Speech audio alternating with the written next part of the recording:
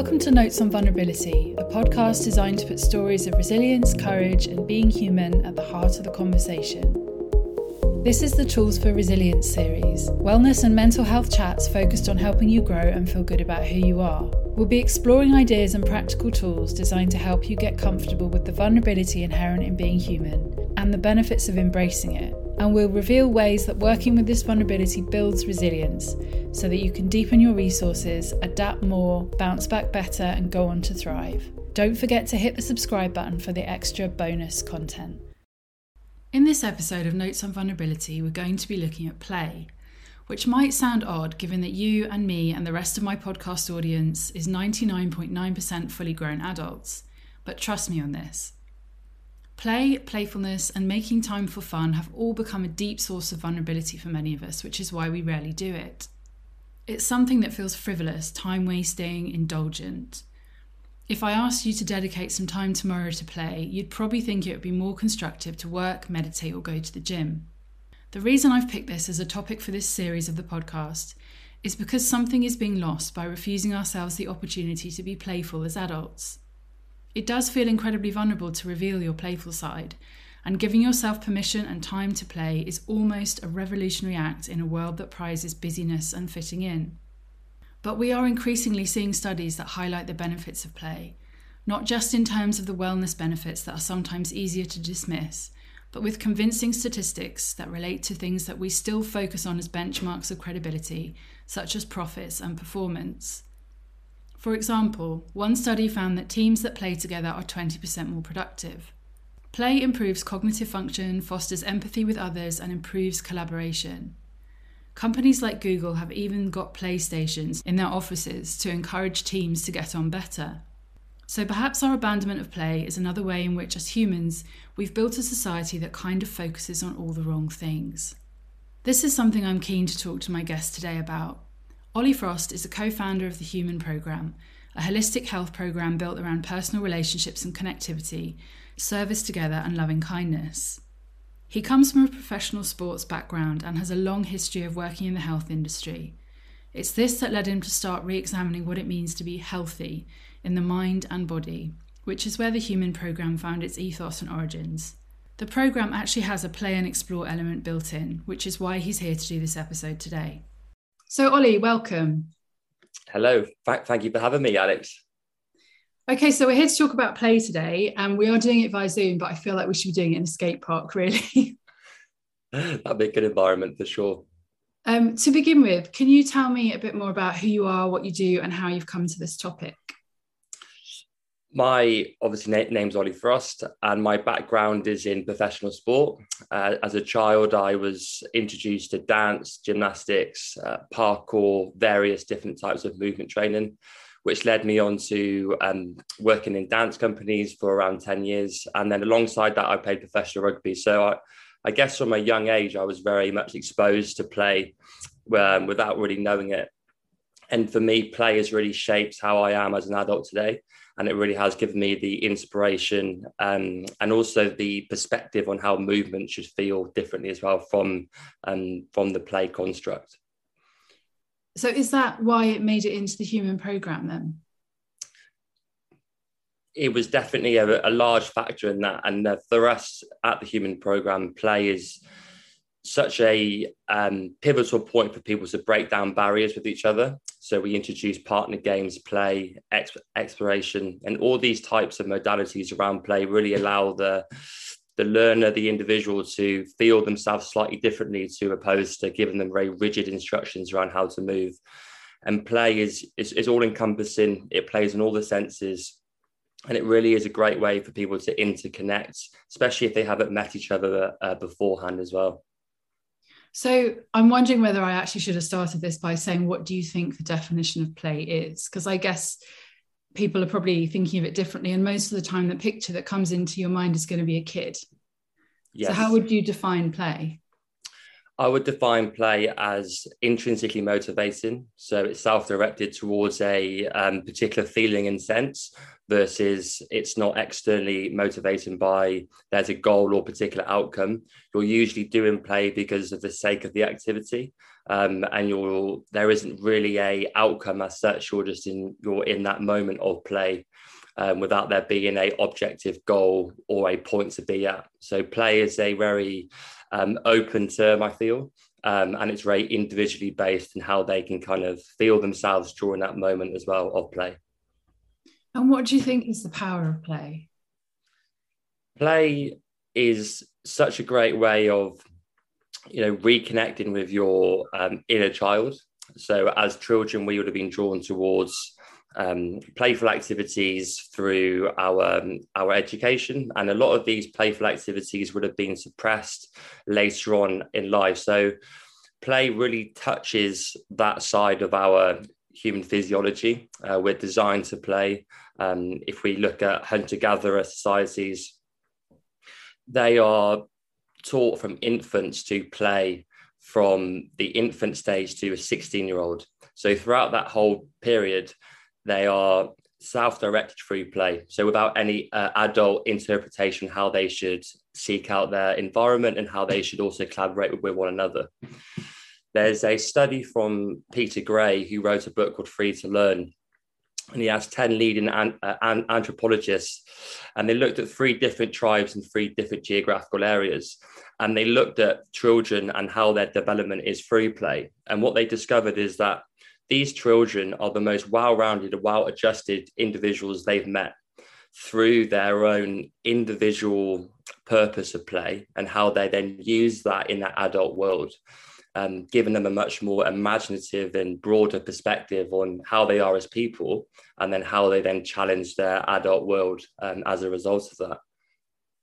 So it sounds like it kind of gives you a much stronger sense of self. Completely. And it gives you confidence, and it gives you also an awareness around fear. And, fear is something we are born with. The 2 major fears are, one is the fear of falling, and then the fear of loud noises. And then the other fears we learn and we inherit through our life. And play really allows us to step into a space where we're not quite sure what might happen. And as adults, we are rarely accustomed or put into those positions, because we like to feel safe. We like to know where we're going, where's the next point of contact, what's the next task. And play removes that.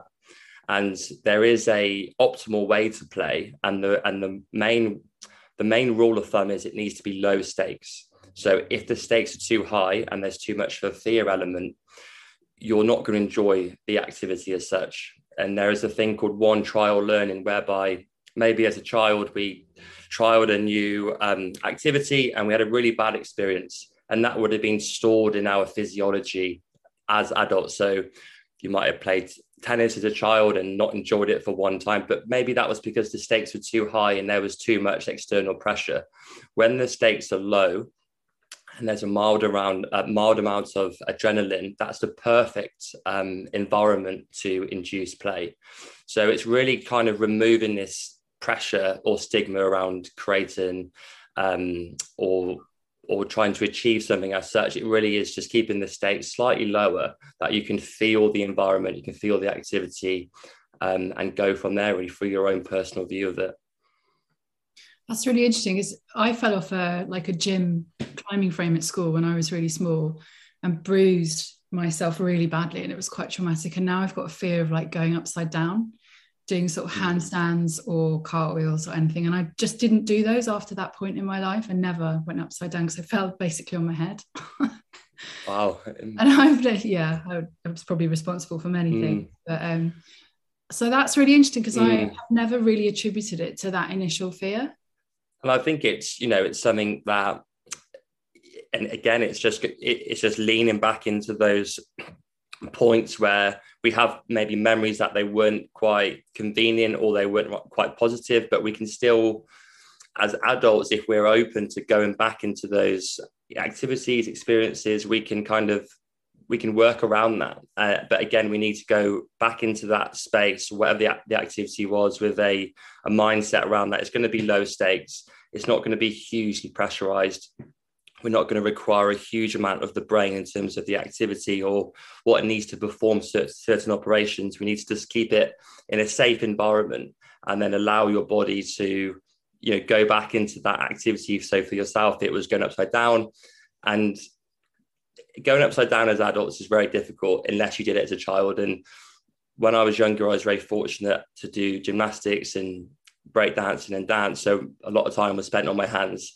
And then as an adult, coaching adults how to do gymnastics, you can see there's such a fear around that. And one of the questions I ask is, did you do it as a child? And if they didn't, you can quickly see that there is a built-in fear around this. That's not to say we can't overcome that, but it's harder as an adult when we built up, as you know, lots of our patterns and behaviors, which might put us off from doing that particular activity. So what would be the benefit of facing up to that that vulnerability?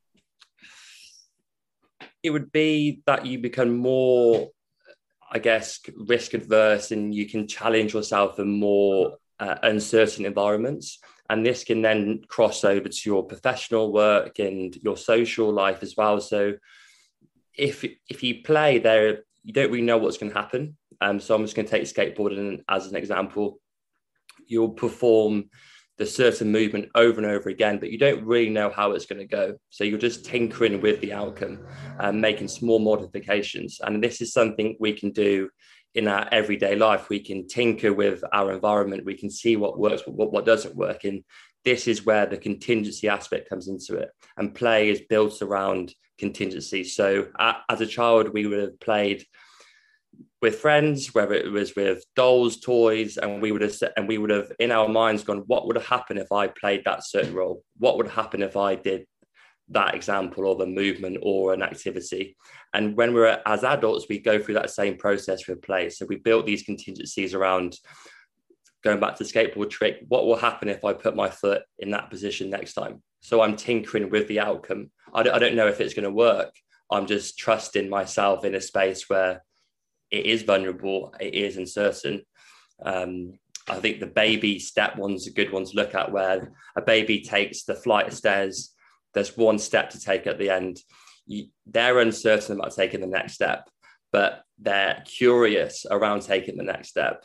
And usually when they take the next step, they have that sense of fulfillment that they've gone into that uncertain space, because they don't know what's going to happen when they go to the next step. They've never been at the next step, but they're prepared to go into that next space. And as adults, we can learn a lot from the baby brain and the toddler way of life, because they're very curious and they step into vulnerable environments all the time, whether that's with their own bodies, how they move, how they interact, how they navigate themselves around their own environment.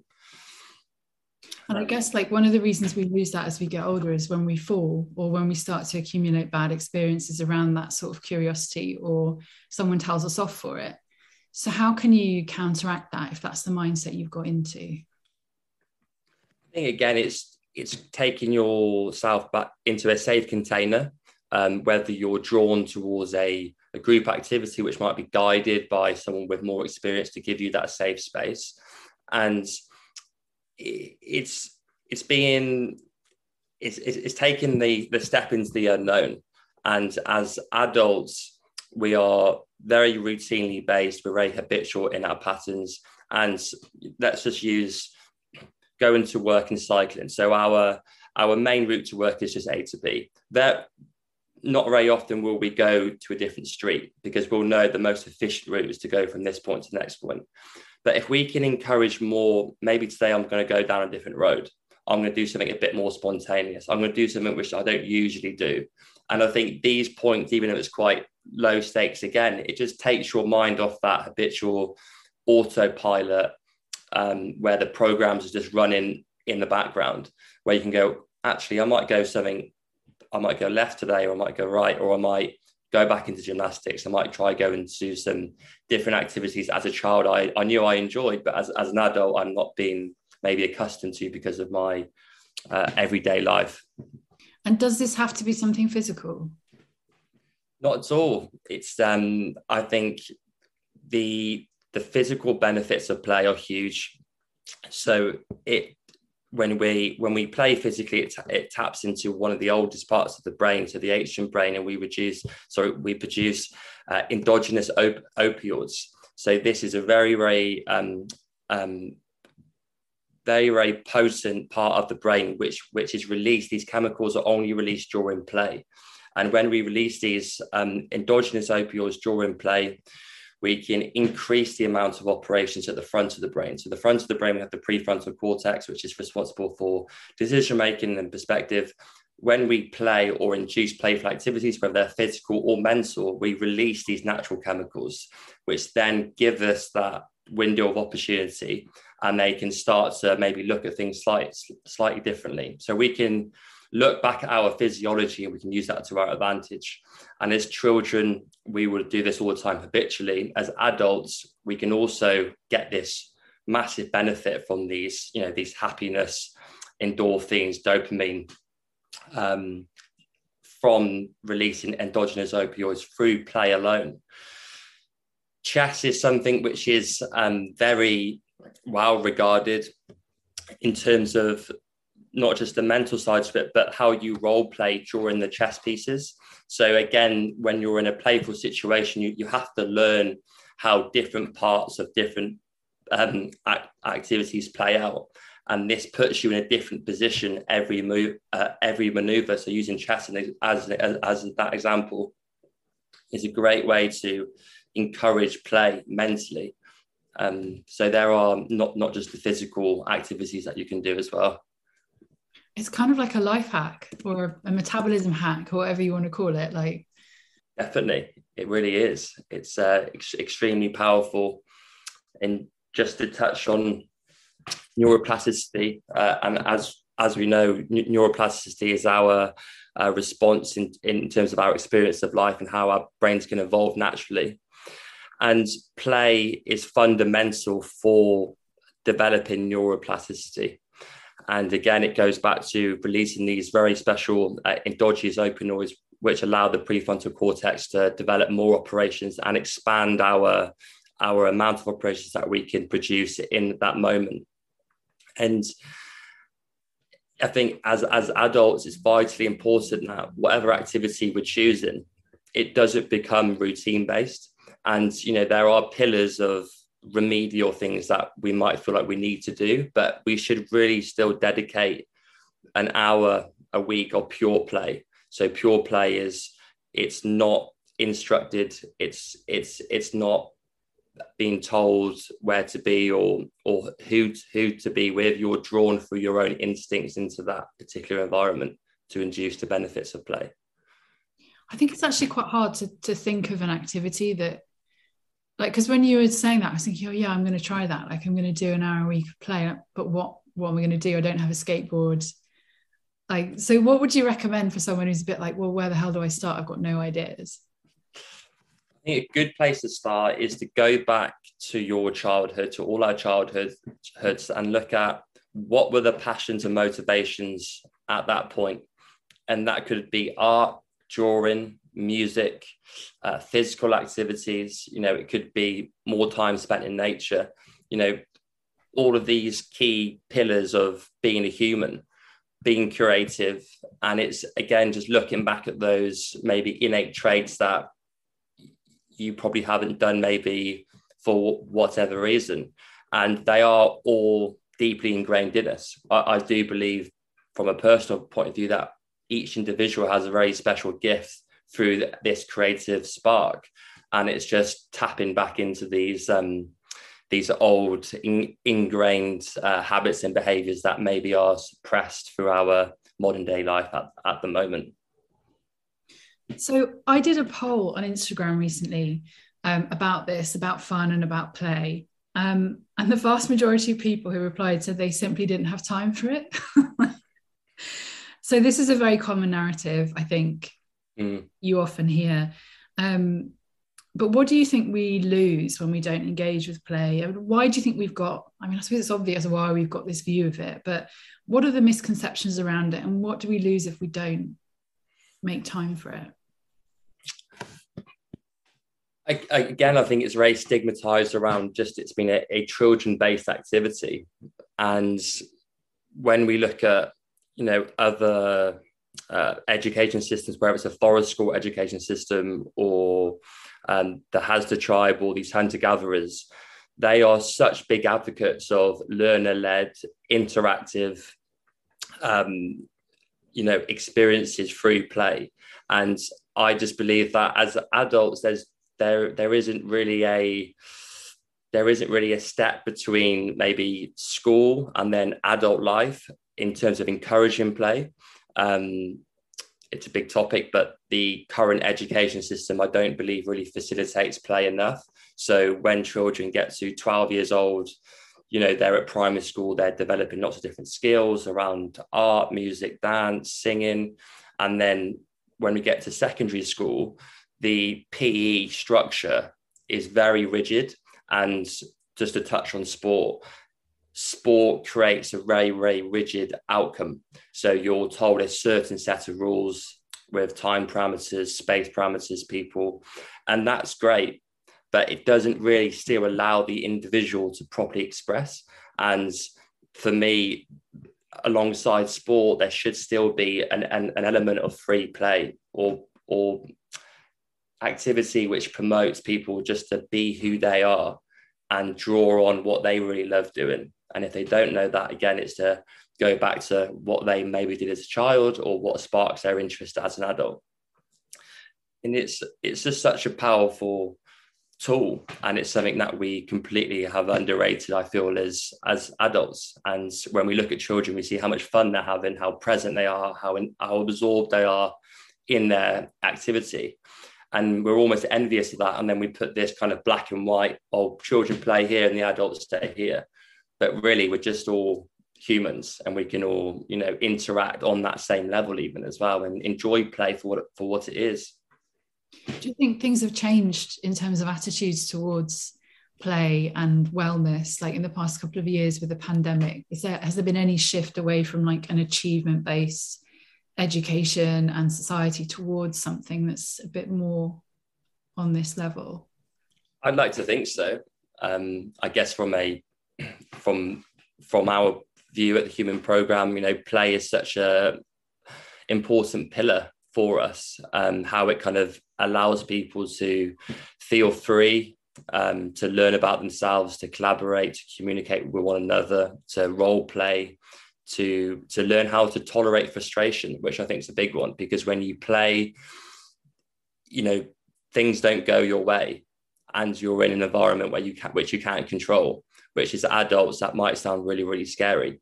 But the more we can be put into environments where we're not in control and we just have to kind of let what happens happen, I feel like that's such a good thing for us as human beings to do, because then we can cross that over into our professional life and we can tolerate frustration differently, potentially.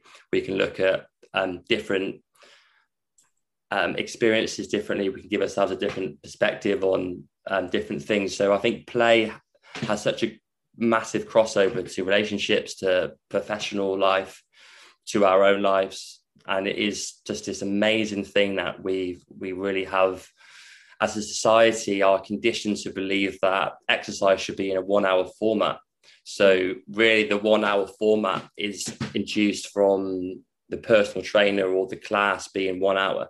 So we always believe that exercise should be done in this very intense 1 hour, where really I think we only need 150 minutes of activity a week. So that's 22 minutes a day. And really that's it at our beck and call. So we can use those 22 minutes in any which way we want, whether that's gardening, walking, being outside, playing, all these great activities which aren't revolved around a particular outcome. Go to a class, work really, really hard for something else, but not really understand and feel yourself while you're doing it. So yeah, play is great. Yeah, I think that's an important point, isn't it? When it comes to exercise, I think there's a perception that it needs to be productive. Like it's to achieve a weight loss goal, or it's to get fitter, or it's, to get stronger or whatever, but it's not for no purpose, like just being physically active for no purpose. Completely. And it's a very westernized approach. And just to touch on PE again in school and how we're conditioned to, do a PE lesson and just play the roles in that PE lesson. But really, it's so much more than that. And I think that plays into then adulthood. Then when we're adults and we go to the gym, or we do regular gym classes, it's so fixated around an outcome, whether it's aesthetically driven, whether you're trying to achieve a distance on the running machine, or whatever the goal looks like. I think we just forget and also lose some of the enjoyment from also the activity, because we're so engrossed in this environment that we believe is the best for our own health, where classes which are high intense classes, particularly, they do have an effect on our nervous system. They do have this upregulating effect where we are putting ourselves into a lot of stress, where I feel like we're not really enjoying the activity as such. We're working towards very strict parameters and measures to produce what we need to produce. It's very work-like. And I think there's not a huge amount of element of play in that. And you can make activity very playful and very physically demanding. It doesn't have to be in this very rigid format of how we see activity and fitness in general. So what effect does play have on the nervous system? Play is such a great way to mobilize stress. So there's lots of different outlets to help complete stress cycles. So as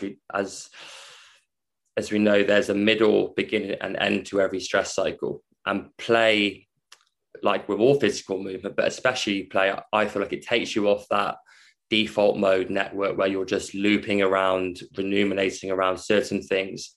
Play takes you off that, because you have to be taken off that, because play isn't around moving from A to B. Play is around looking at what's in your environment. How can you broaden your visual field? How can you broaden your capacity within that sense? And I feel like that's great for stress, because it removes that pull wherever you were before that activity, and it allows you freedom, and it allows you to be free from stress and tension, and it's so present. Because when I've danced and skateboarded, there isn't a chance to think about anything else at all. I've done exercise, different shapes and forms across the years, and if I'm doing maybe a fitness class and it was, I don't know, a certain amount of reps and sets, it was on a timer, I'm focused. But if I was stressed, I would maybe be thinking about that stress still.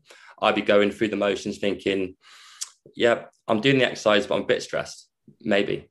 With play, you don't have an opportunity to do that, because it's so engaging and it's so uncertain. So your brain has to be fully prepared for what's happening with that moment. It's not robotic. It's not linear. It's not moving from point A to point B.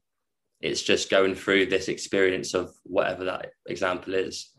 So in terms of our physiology and stress and down regulating, and using the zebra as the example to shake off stress, and to move away from the threat, whatever that threat may be, whether it's the email or whatever the trigger has been. And play is this great way of just putting things into perspective and allowing that brain to move out of that ruminating pattern or whatever the example is in that time. So how do you react when you come up against your own vulnerability in situations like this? I try and use the tools I've got to, in my fingertips.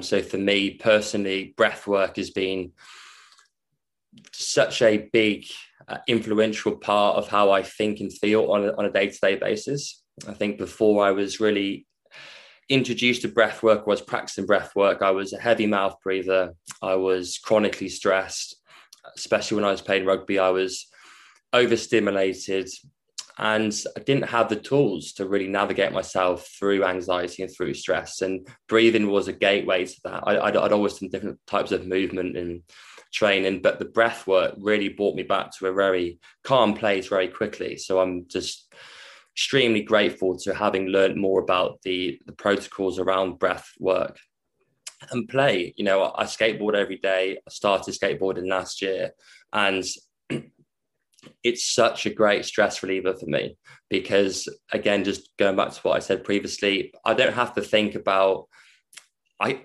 basically can't think, because if I think about anything, I'll either hurt myself or the ball will fly out beneath my feet. And, for me, when I'm present, I'm happy. And I'm in this place of contentment with it as well, because I'm not thinking about future events and I'm not thinking about past events.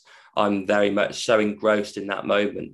And then usually after I've skated or I've done different types of movement training, I feel like my physiology is relaxed. It's obviously had to release something. I feel like the physical release has always been quite good for me. And then it just helps my whole body and mind feel much happier as a result. So yeah, I just love it, to be honest. I think it's so great. I mean, that's all you really need to say, isn't it? I love it. Yeah. Yeah.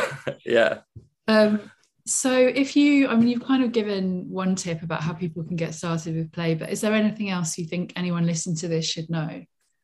It's to engage in novel forms of movement, and different speeds of movement is important. So again, if you're moving from A to B and you're always running the same speed, practice 1 week running laterally, sideways, jumping up and down, leaping. Again, it's just stimulating the part of the brain which is usually thought of as rigid, which is the prefrontal cortex. It allows that part of the brain to become more flexible.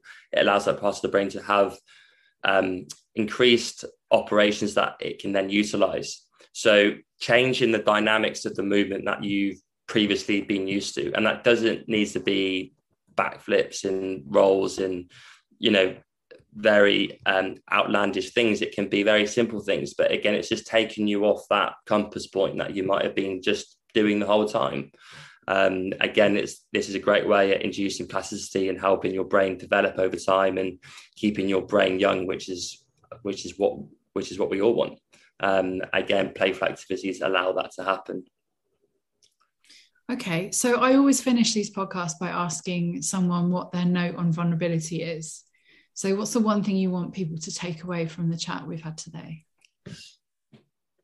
I think being creative in general is the birthplace of vulnerability, and it's allowing yourself to step away from maybe seeing what everyone else is doing and just taking your own path and trying things which scare you. I think dosing yourself with some amount of risk and fear, a small amount on a daily basis. And that's what we were doing as hunter-gatherers. We would have been introduced to uncertain environments as children. And I think as adults, we can do the same. And again, I feel like that builds resilience. You can tolerate frustration. You can tolerate your environment differently. When you are actively putting yourself into vulnerable, safe, low stakes situations. So something which isn't going to override your nervous system, but it's going to give you enough of a pull that you're going to then feel these amazing benefits of play and exploration. Brilliant. So I need to go back to the gym, as in gymnastics. Definitely. Yes. Yes, definitely. Yeah. 100%. All right, thank you so much. That has been really interesting. Thank you so much. I've really enjoyed it. This has been Notes on Vulnerability, and I've been Alex, your host. If you especially enjoyed this topic and would like to go deeper into how to take action on it, don't forget that you can hit the subscribe button to access all the additional tips, ideas, and support. I'm a resilience coach, and you can find me on Instagram at Alex Shore Coaching, SHORE, or online at www.shore-coaching.com. Notes on Vulnerability also has its own Instagram, at Notes on Vulnerability.